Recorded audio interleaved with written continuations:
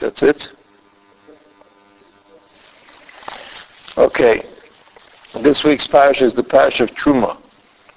The parasha of Truma discusses at the beginning all of the things that had to be brought by Bnei Yisrael as a contribution in order to enable Moshe Rabbeinu and the artisans to build the Mishkan and everything else that was necessary. That's the parasha of Truma. That's this week's parasha. In Truma there's a pasuk, and the pasuk says, Avnei Shoam v'Avnei Miluim la'ifod v'lachoshet. Now all of these words are kind of mysterious, but we'll take a stab at it. Right? An ephod is something that the Kohen wore. The Kohen wore an ephod. An ephod is like an apron that has a front and a back to it. Like if I tie it at the sides. That's an ephod. And it has tefillot. It goes over the shoulders. That's how it was. The choshen was a breastplate that the Kohen also wore. These are the items of clothing, and what I'm telling you is more or less agreed. No one that I know has ever seen a Kohen or seen a Kohen dressed up. But those are the general assumptions. So in the directives that Moshe Rabbeinu gave about the things that have to be collected in order to prepare everything for the Mishkan, so the pasuk says, Avnei Shoham. Shoham, let's assume they're precious stones. I don't know exactly what that means. A precious stone, I guess, is not so common. It's not like a stone that you find in Yerushalayim that you can build a building from. A precious stone is an uncommon stone. So there was an uncommon stone that was named Shoham. That was the name of this. It was Avnei Shoham. Now that's as far as I can go. I don't know anything about the reality of it. I'm not always impressed that the people who tell me what it was, I'm so impressed that they know what it really is either, It's like if, Rashi says something and you don't know what it is, and you look it up in a modern dictionary, it says the same thing, and then at the bottom it says Rashi. Like, it's like everything goes in this kind of circle. You don't get more information. You just get it filtered in a different way. So Avnei Shoham, so Shoham seems to be the name of a precious stone. Like stones have names, right? But the second thing that they have to bring is Avnei Miluim. That doesn't sound like the name of a stone. That sounds like stones that were used for a certain purpose, Miluim, Lemalot. So you see this little pasuk, this simple little pasuk getting more complicated, right? La'efod v'lachoshen. In other words, someplace in the ephod you used precious stones, and someplace in the choshen you used precious stones. But the pasuk doesn't tell us exactly what that place is. Avnei Shoham. You have to forgive me here. I went to visit the eye doctor, and he dilated my eyes, and he promised me that by 8 o'clock everything would be fine. So now I want my money back. I felt good. Until 8 o'clock. Just give his name and you can get revenge. No, he's a good doctor, but I think, he's afraid of losing me at that moment, Oh, he's not going to get his eyes dilated, So it's right. I think everything is fine. It's just I can't see what's on this piece of paper. So in any event, it says, Avnei Shoham, Shtayim Hutzrichu, Sham, L'tzorach ha'ephod. So you know that the Kohen wore this ephod. It's it's almost like a dress, like a very short dress, on top of his, with these two things, shoulders. So on the shoulders, they put on each shoulder, they put a stone that was a shoham. L'tzorach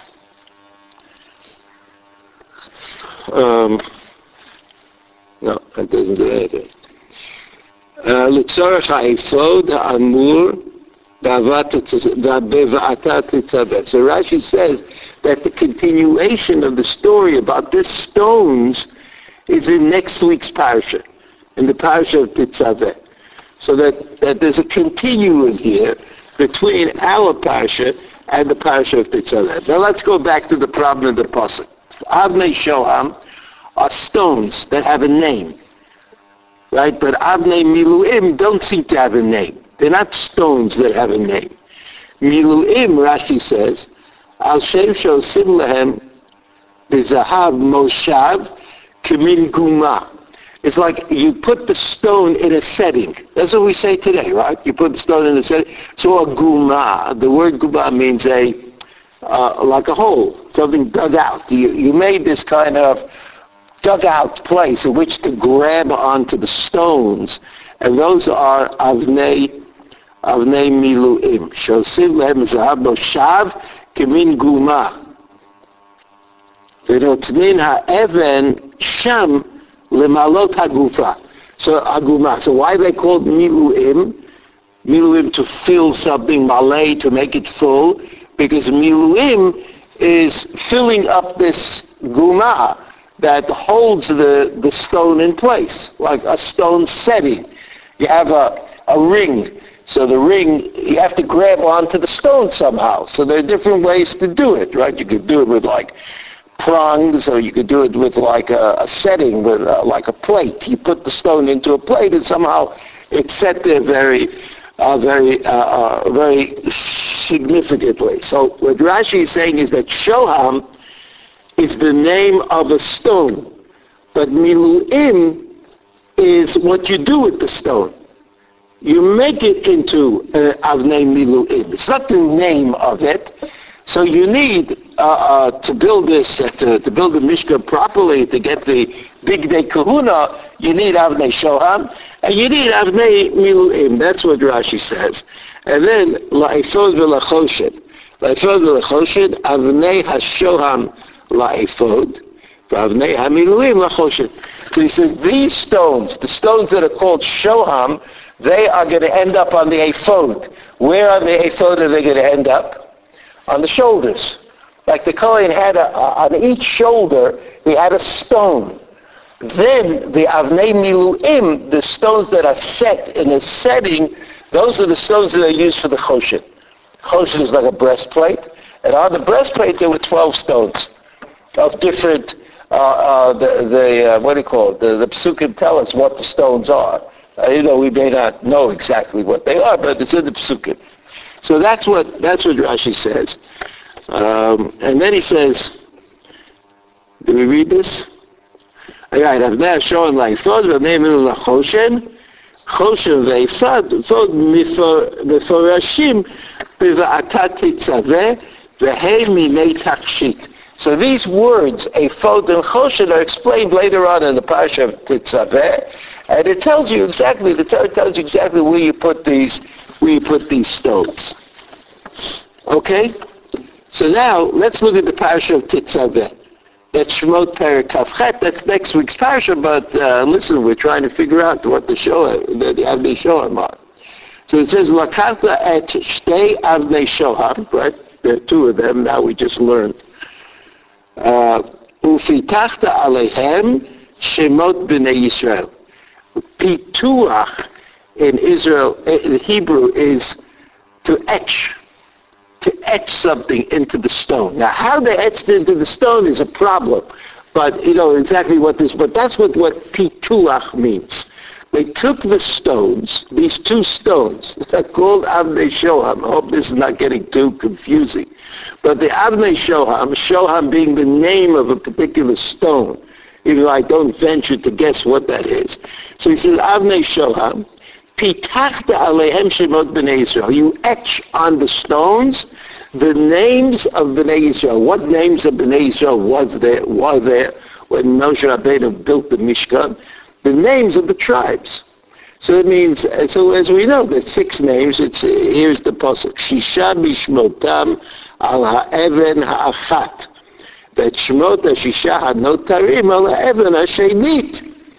Right, so you put 6 names on one stone, on one shoulder, and 6 names on the other stone, which is placed on the other shoulder, right? And then it says that word, litoldotam. Kitoldotam, sorry. What does kitoldotam mean? What's so in chronological order? In chronological order.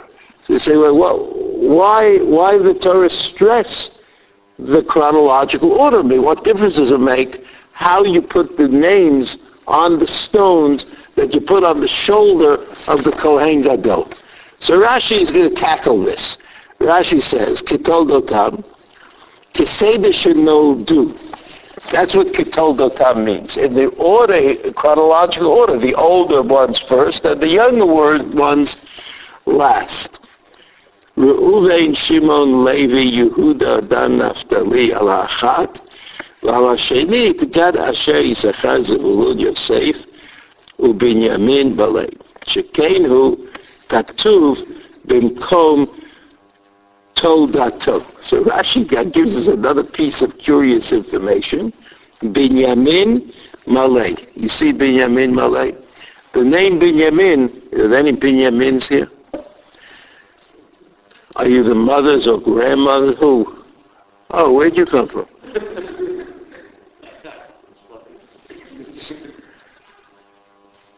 Miriam, I told you.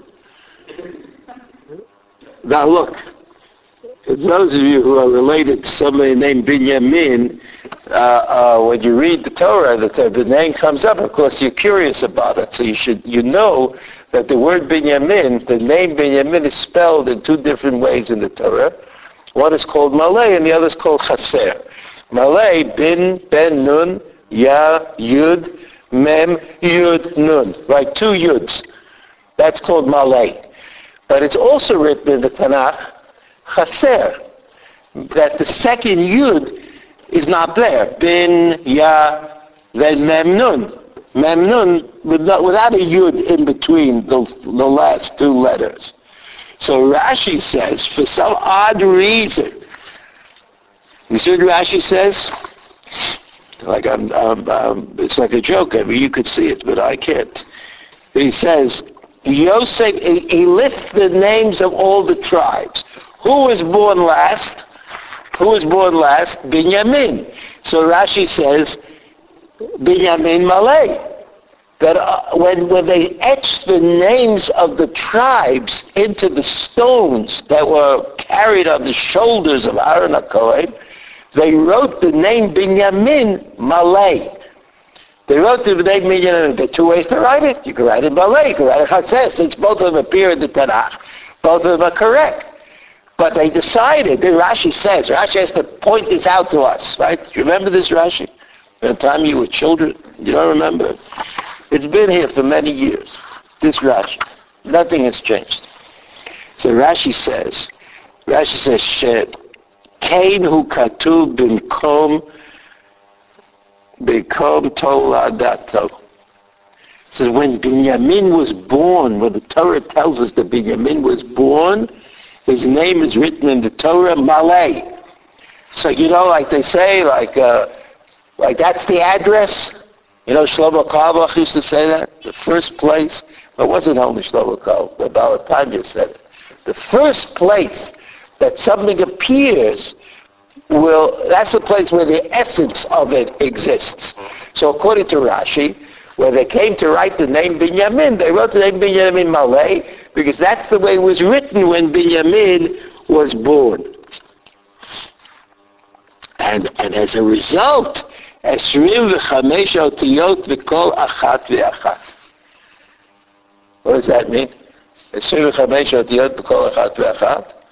That's how they knew they were right. Because when they wrote the name Binyamin, I guess they were like thinking about it. The desert, they said, what should we write? Malay or Chaser? They came to the conclusion that they should write Malay. But after they came to that conclusion, they understood that they were right, because they counted the letters of the first 6 names and the letters of the second 6 names. You end up with 25 letters in each in each group, and then they knew that they were right, because otherwise it wouldn't have worked out so well.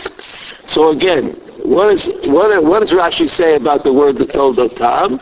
Rashi says several things. First, Rashi says in the order of their birth, right? In the order of their birth. Then Rashi says Binyamin was written Malay. Binyamin, the name Binyamin was written Malay. And the third thing Rashi says was that because it was written Malay, there were 25 letters in the first column on the left shoulder and 25 letters in the right column on the right shoulder. That's L'Toldotam. I'll just read a little bit more of the psukim. Ma'aseh Harash Even, Pituchei Chotam, Fatech et Shnei Ha'advanim, Al Shmot B'nei Yisrael, Musabot, Mishpetzot, Zahav Taseh Otam. So they made these kinds of holders out of gold that were put on the shoulders of the Kohen, and into those holders they put these stones on which the names were etched.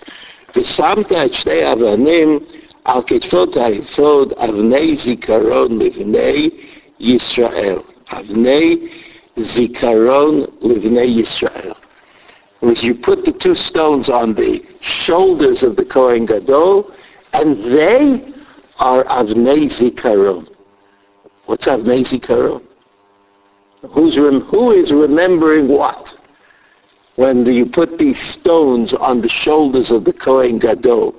Avnei Zikaron Livnei Yisrael, for the benefit of Bnei Yisrael. Something of that kind. ונשא אהרון את שמותם בפני השם על שתי כתפיו לזיכרון.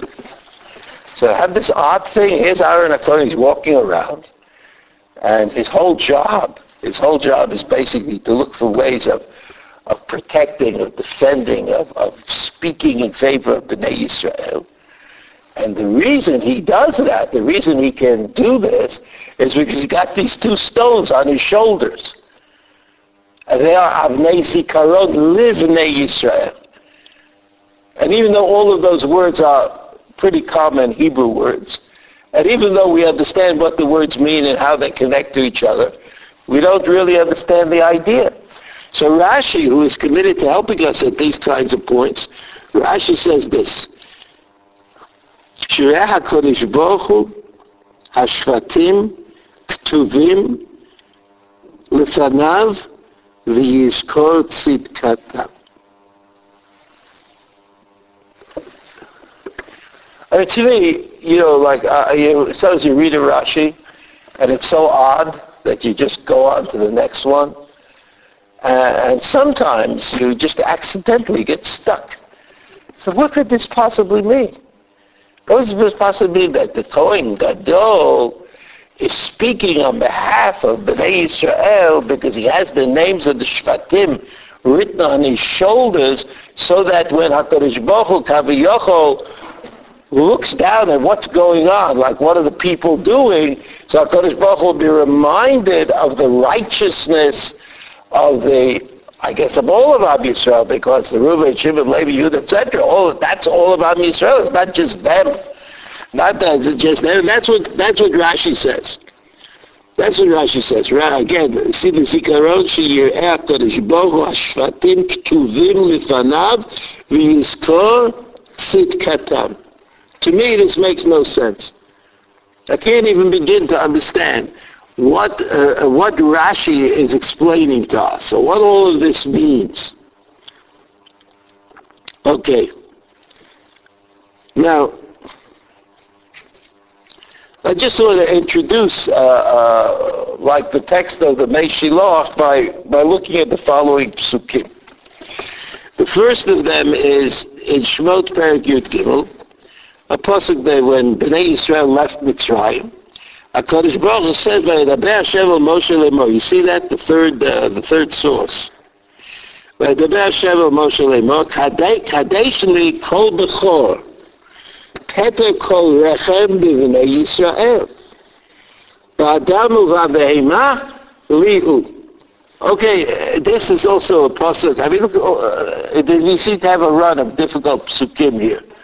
But this pasuk, even though it's difficult, it's very well known, and well-known psukim tend to be ignored because they're well known. It's like psukim that you don't remember that attract attention. So what does this pasuk say? Kadesh li kol bechor, right? Bechor is the firstborn. Kadesh li, put aside for me, give him a special status. Kadesh li, but that's not the hardest part of the pasuk. The hardest part of the pasuk is Peter kol rechem, right? Peter rechem bechor, Peter rechem firstborn, right? The first one out of the rechem, b'vnei Yisrael. And then it says b'adam u'v'abeima lihu. Now we know that there are mitzvot of firstborn animals. Peter chamor, we know that there's maaseh that you give from animals. But what does this mean? Kadesh li adamu be'ema. Kadesh li adamu be'ema bechor. What is the pasuk talking about? What connection could there possibly be between Adam, who could really achieve kedusha, right? Could get up to some wondrous height of relationship, his relationship to God, and the behemah? I mean, what's the behemah going to do with anything? You know, behemah, you know, you could take them or leave them. Some people like behemoth and some people don't like behemoth. Okay. What's it going to do with kedusha? How is it possible that the kedusha of the behemah, of the Peter rechem bechor of the behemah, is compared somehow to the kedusha of a person, of the bechor? Now, you know that there was makat bechorot in Mitzrayim. The bechorot, the human bechorot, play a role in establishing the nature of Am Yisrael. Makat bechorot, you remember? The bechorot were designated to become the servants of God in the Mishkan. But after the Chet HaEgel, when they didn't separate themselves as they should have, but the Leviim were the ones who went with Moshe Rabbeinu, so the bechor lost his status and it went over to the Levi. But the idea of bechor is still somehow ingrained. HaKadosh Baruch Hu said, B'ni bechori Yisrael. So it's like a mishmash. There's a bechor, and there's a kadesh li, and there's a behemah. So how does this all come? So this is what the pasuk says. וידבר השם אל משה לאמור קדש לי כל בכור פטר כל רכב בבני ישראל באדם ובבהמה לי הוא. Peter kol rechem, you're going to do something. Lihu. You see the second Rashi? La'atzmi. Kinitim al yedei she'iketi b'chorei Mitzrayim. Because God destroyed the firstborn of Mitzrayim, somehow God appropriated the bechorot of Yisrael. There was some kind of relationship. Because the Malach HaMoves, as you remember, went to kill everything, right? He was willing to kill every Bechor. But God prevented and created a shutafut, a partnership with Bnei Yisrael. They put this blood on the mezuzot. And the Malach HaMoves did not destroy the firstborn of Bnei Yisrael. But as a result, Rashi says, there's a special relationship that's forged between the Bechor and the HaKadosh Baruch Hu. Well, that's only the human Bechor. What's it got to do with animals? How do animals get into this? How do animals get into this story? Okay, so now let's look at the. There's one more pasuk here, right? Then it says here, "Vatem tiyuli mamlechet kohanim v'goy kadosh." Remember that pasuk?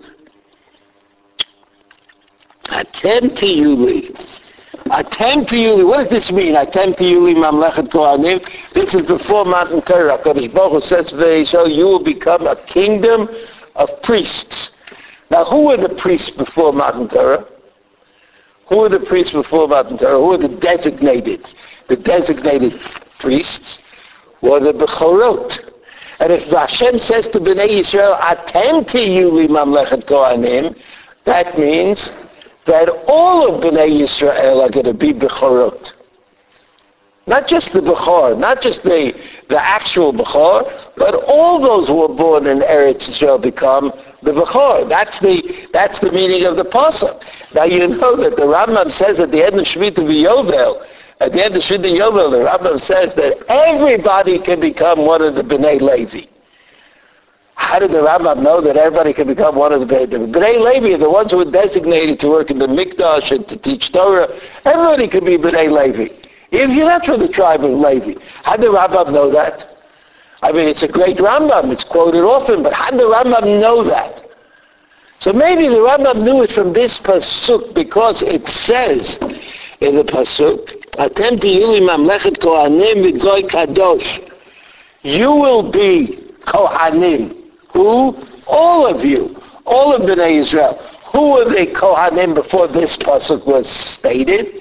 The Bechorot. The firstborn of Israel were the Kohanim. But HaKadosh Baruch Hu says to Bnei Yisrael, it's true that you need a group of people devoted to the Avodah, the Beis HaMikdash. But in as far as those people have special status, they have special sanctity, that's available to everybody. And that's available to everybody through the Torah. So you see that this idea that everybody can become number one as long as they are connected properly to the Torah, that idea is already in the Torah itself. Atem tihyu li mamlechet kohanim v'goy kadosh. That's what the pasuk says. Rashi says, Sarim,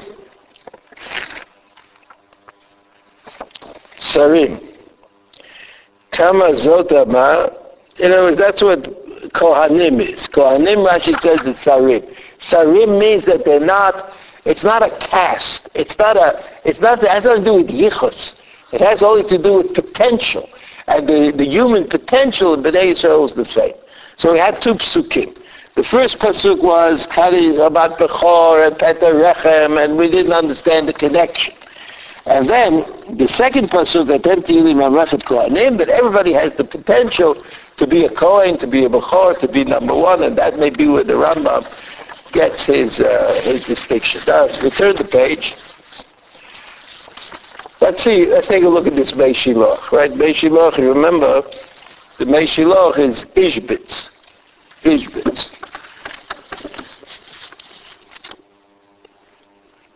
So Mei Shiloach wrote this in Parshas Bo. And I have to explain a little bit, but I think we're going to get it. It says, Kadesh Nikol Bechor, Ba'adam U'Va'Be'imah. Remember that? That's the pasuk we just read. Right? We had this question. How can you say Kadesh about Adam and Kadesh about Behemah, and it's the same thing? I mean, like Behemah, I understand. God said, take the Behemah, but what do you mean Kadesh at Behemah? Anyway, so it says this. Listen to this. Inyan Adam, so the word Adam in that pasuk, Moreh al ha-chokhmah u'machshava shebemoach. That's called Adam. Adam is from the neck up. What distinguishes an Adam from other creations, other behemoth, is his ability to think. That's what an Adam is. That's called Chokhmah u'machshava shebemoach. Ki zeu ikar tzurat ha'adam. It says when you think about if you try to think of the essence of the human being, the essence of the human being is to be able to think and to be able to express yourself, right? Thinking and speech. Those are the things that distinguish man/woman. But Behemah hainu koach ha'maaseh. But there's another part of us, of all the created beings, and that is that we can do things. We can accomplish things. We could set out to do a task and get it done.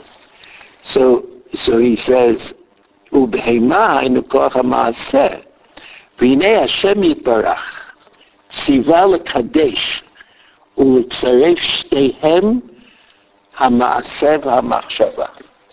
So the way the Mei Shiloach looks at this pasuk is that it's a metaphor. And it should be read, Kadesh Li, every human being. Every human being. The Adam in him and the Behemah in him. And of course this reminds us, have you ever learned the Tanya? Have you ever heard some itinerant Chabadnik going around and saying Tanya type stuff? The Tanya talks about the Nefesh HaBahamis that's inside of all of us. Now the Tanya, of course, came before the Mei Shiloach. But the idea is that we are composite. And everybody knows that we're a body and a soul, right? You know, that kind of thing. But the Mei Shiloach says it in a different way. He says that we are, our nature is to be thoughtful and to be able to express those thoughts on the one hand. And the other capacity we have is to do things, to make them happen. So that's called behemah, because the animals in the world only have that capacity. They have, they do things. They do things. They do it again and again and again. They don't usually leave the pattern, and therefore that's the behemah inside of us, according to the Mei Shiloach. Right. So we have an Adam inside of us, and we have a behemah inside of us, and therefore when the Mei Shiloach reads the pasuk, right, it's on the first page, next to the last source, is Kadesh li kol bechor, Peter kol rechem mevnei Yisrael, ba'adam u'va'behemah, where HaKadosh Baruch Hu derives us directs us to try to achieve Kedusha, whatever that might mean. He directs us to achieve that Kedusha in both aspects of ourselves. In the part of us that could be called Adam, and the part of us that could be called Behemah. And that's not insulting. That's the way we are. We are thinkers, right? And conceptual analysts, but we're also doers. Where there's the Adam in us, and there is the Behemah in us.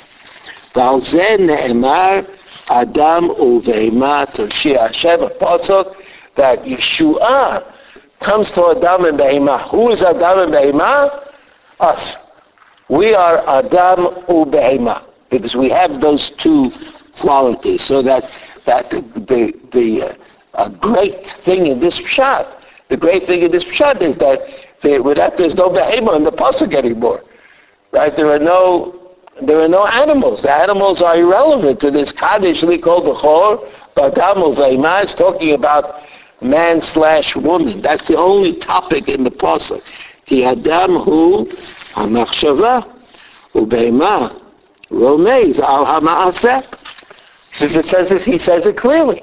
Adam is the thought, and Behemah is the maaseh. That's what we are able to do. V'hinei Moshe Rabbeinu alav shalom hu haya chachmot kol Yisrael. וכל כוחו היה כוח, היה בזה, היינו המוח והמחשבה, להיות השם יתברך נגדו תמיד. So the greatness of Moshe Rabbeinu, what enabled Moshe Rabbeinu to ultimately bring the Torah in the world, was that there was no behemah in Moshe Rabbeinu. He was all Adam. He was all machshava. That's all there was. And this is the explanation of why Miriam and Aaron were mistaken when they came to berate Moshe Rabbeinu about his family life. And they didn't understand that he was Adam. He was completely machshava. And since he was completely machshava, you couldn't have a ta'ana against him. You couldn't argue that he was doing something wrong. Okay. Kol ha-Torah medaberet ha'ikar b'ma'asim. And then he goes on and he says, that's why the Torah, when it tells you things, it tells you about ma'asim. Take a lulav, eat a matzah, build a sukkah, right? All these ma'asim. Because what the Torah is trying to address is the behemah in us. What is the behemah in us? The capacity to do things, to work. So the Torah gives us things to do. In order to turn the behemah part of us into Kedusha as well. And that is the learning of the Torah. I mean, it's interesting also in the light of this Meshiloch that there's that the way people learn Torah in yeshivot, right, says what's called like the Lithuanian method of learning, is very impractical. It doesn't ever come to l'ma'aseh. In fact, there are people who write articles. There are articles about halachic matters, and they say l'halacha v'lo l'ma'aseh. What does that mean? It means I really enjoyed learning the material, and I like writing the article, but don't pay any attention to what I said. This is like a very rare form of intellectualism. So the idea that the Torah can purify, that's kind of obvious. But the Lord comes to the Meshiloch. The Meshiloch says it also purifies the behemah in us, not only the Adam in us.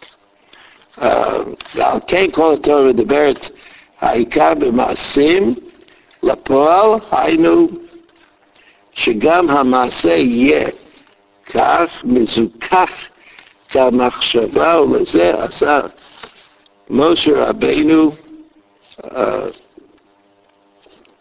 המשכן. See, that's what the Mishkan was about. Okay, so if we stop here, we use this idea of the Meshiloch, we go back to the beginning of the story, I think we will understand. The Avnei Shoam were placed in the place that separates Adam from Behemah. Like the Adam of Adam from the Behemah of Adam on his shoulders.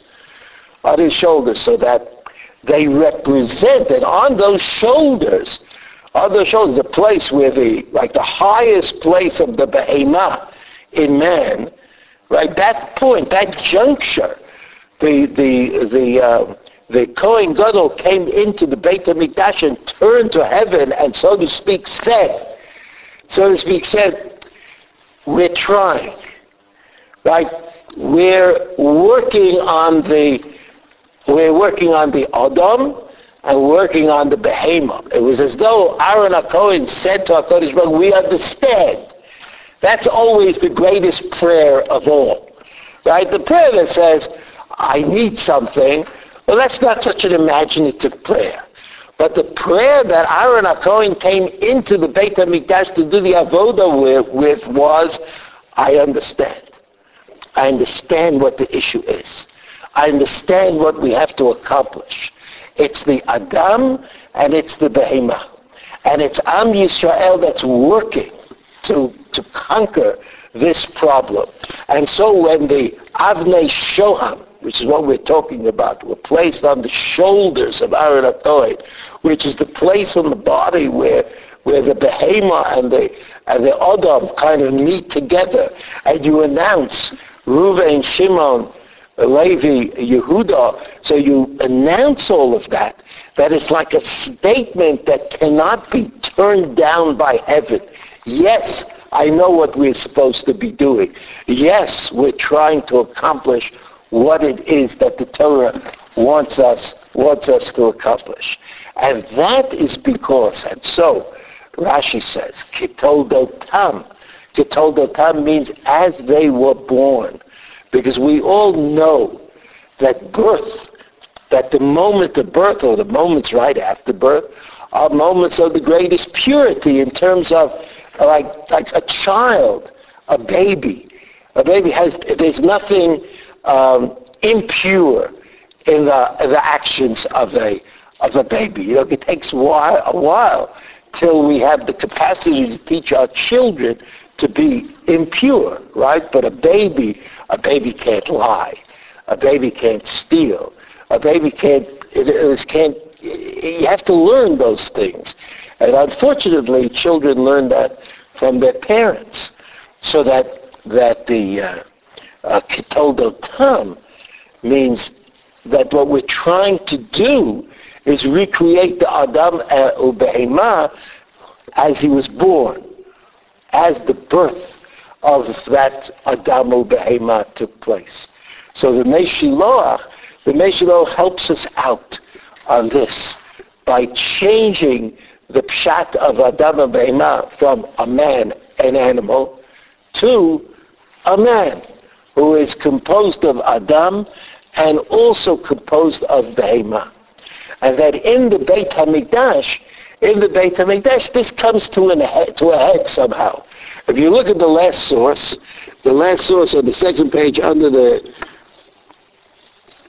Torah says, again in Tetzaveh, וזה שתעשה למזבח כבשים בני שנה, שניים ליום תמיד. So the Torah says that there's a korban tamid, a perpetual sacrifice, given twice every day, once in the morning and once in the afternoon. את הכבש האחד תעשה בבוקר ואת הכבש השני תעשה בין הערביים. ביסרון סולת ברור בשמן כתית רבע ההין ונסך ורבעית ההין yayin לכבש האחד. So then there was a nesech of yayin, there was a libation, a wine libation given with the korban. ואת הכבש השני תעשה בין הערביים כמחת הבוקר וכנזכר תעשה לה לריח נכוחי של השם. So each korban tamid, once in the morning and once in the afternoon, has a meal offering that goes along with it and a wine libation that goes along with it. This is what the Torah is saying. Olat tamid l'dorotechem petach ol moed l'fnei Hashem asher yiva'ed lachem shama l'daber eilecha Hashem. Let's look at this pasuk Hashem. Again, pasuk men bet. Olat tamid l'dorotechem. That's what the Torah says. This is a perpetual sacrifice given forever. Petach ol moed l'fnei Hashem asher yiva'ed lachem shama l'daber eilecha Hashem. I want this sacrifice to be given in the same place where God speaks to man. In fact, God spoke to Moshe Rabbeinu.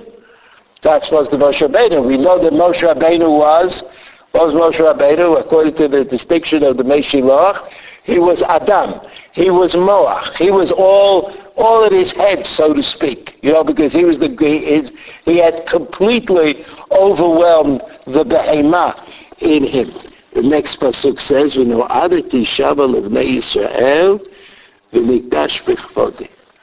So there's a maaseh, right? There's a maaseh. What's the maaseh that the Torah directs us to do?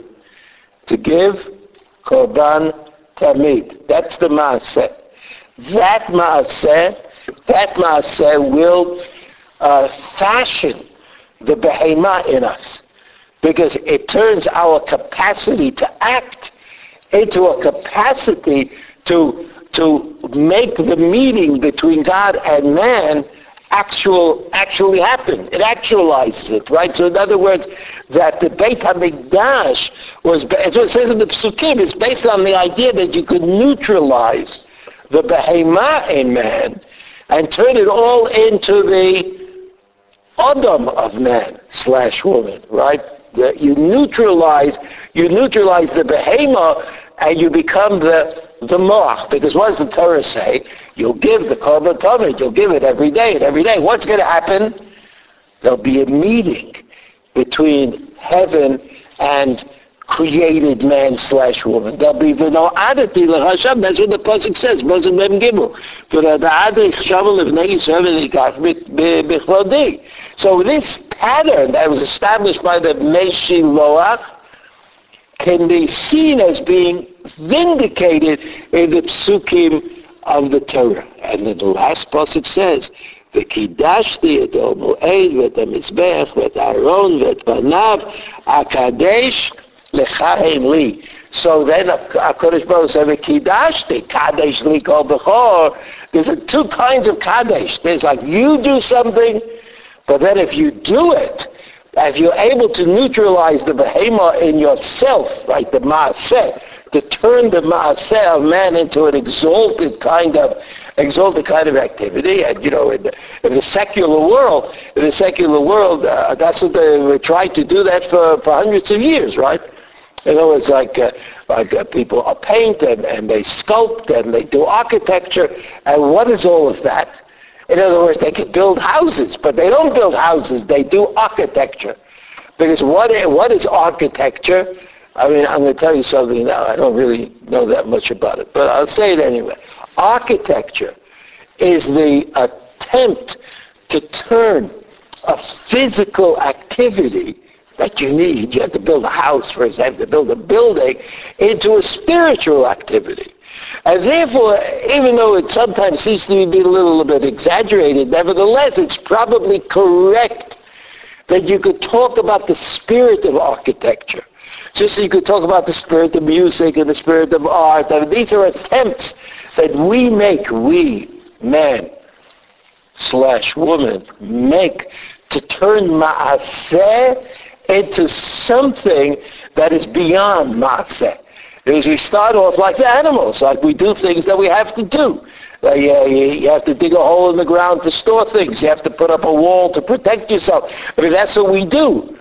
We do that. But eventually we try, it seems, to turn these perfunctory acts into spiritual achievements of their own, so that we don't build houses. We architect them.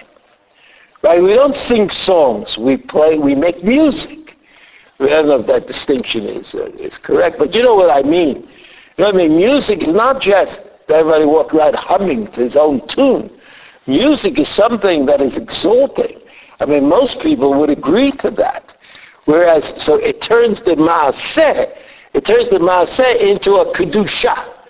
And so HaKadosh Baruch Hu promises that if we do this, if we work hard to turn Maaseh into Kedusha, the last pasuk, V'kidashti et ol mu'ed v'et ha-mizbeach v'daron v'et banav ha-kadesh l'chaim li. So HaKadosh Baruch Hu, if we try, HaKadosh Baruch Hu will notice Aaron and Banav, who are wearing the clothes of the Kohen Gadol, the ephod, and the Avnei Shoham, which has the names of the Bnei Israel, right at the point that distinguishes the Moach and the Maaseh, or the Moach and the Behemah of us, and HaKadosh Baruch Hu promises that he sees this attempt that's being made, that we give the Korban Tamid every morning and every afternoon, and we do the proper thing, and we try to do Maaseh, sanctify the Maaseh. We have to shech the animals, we have to collect the blood, we have to do all kinds of things that seem kind of a little, annoying. Nevertheless, if we do them right, we're promised that the result is going to be a meeting between HaKadosh Baruch Hu and the Kohanim and the Beit HaMikdash, because we're working to neutralize that behemah within each one of us. Okay, so we talked about Avnei Shoham as representing an attempt to kind of grow in spirituality. All of the Shvatim are found on this meeting place between the Moach and the Maaseh, and HaKadosh Baruch Hu seems at the end of the parasha Tetzaveh to actually say all of that. Say, if you'll try, then this will be the result. This is what is going to happen.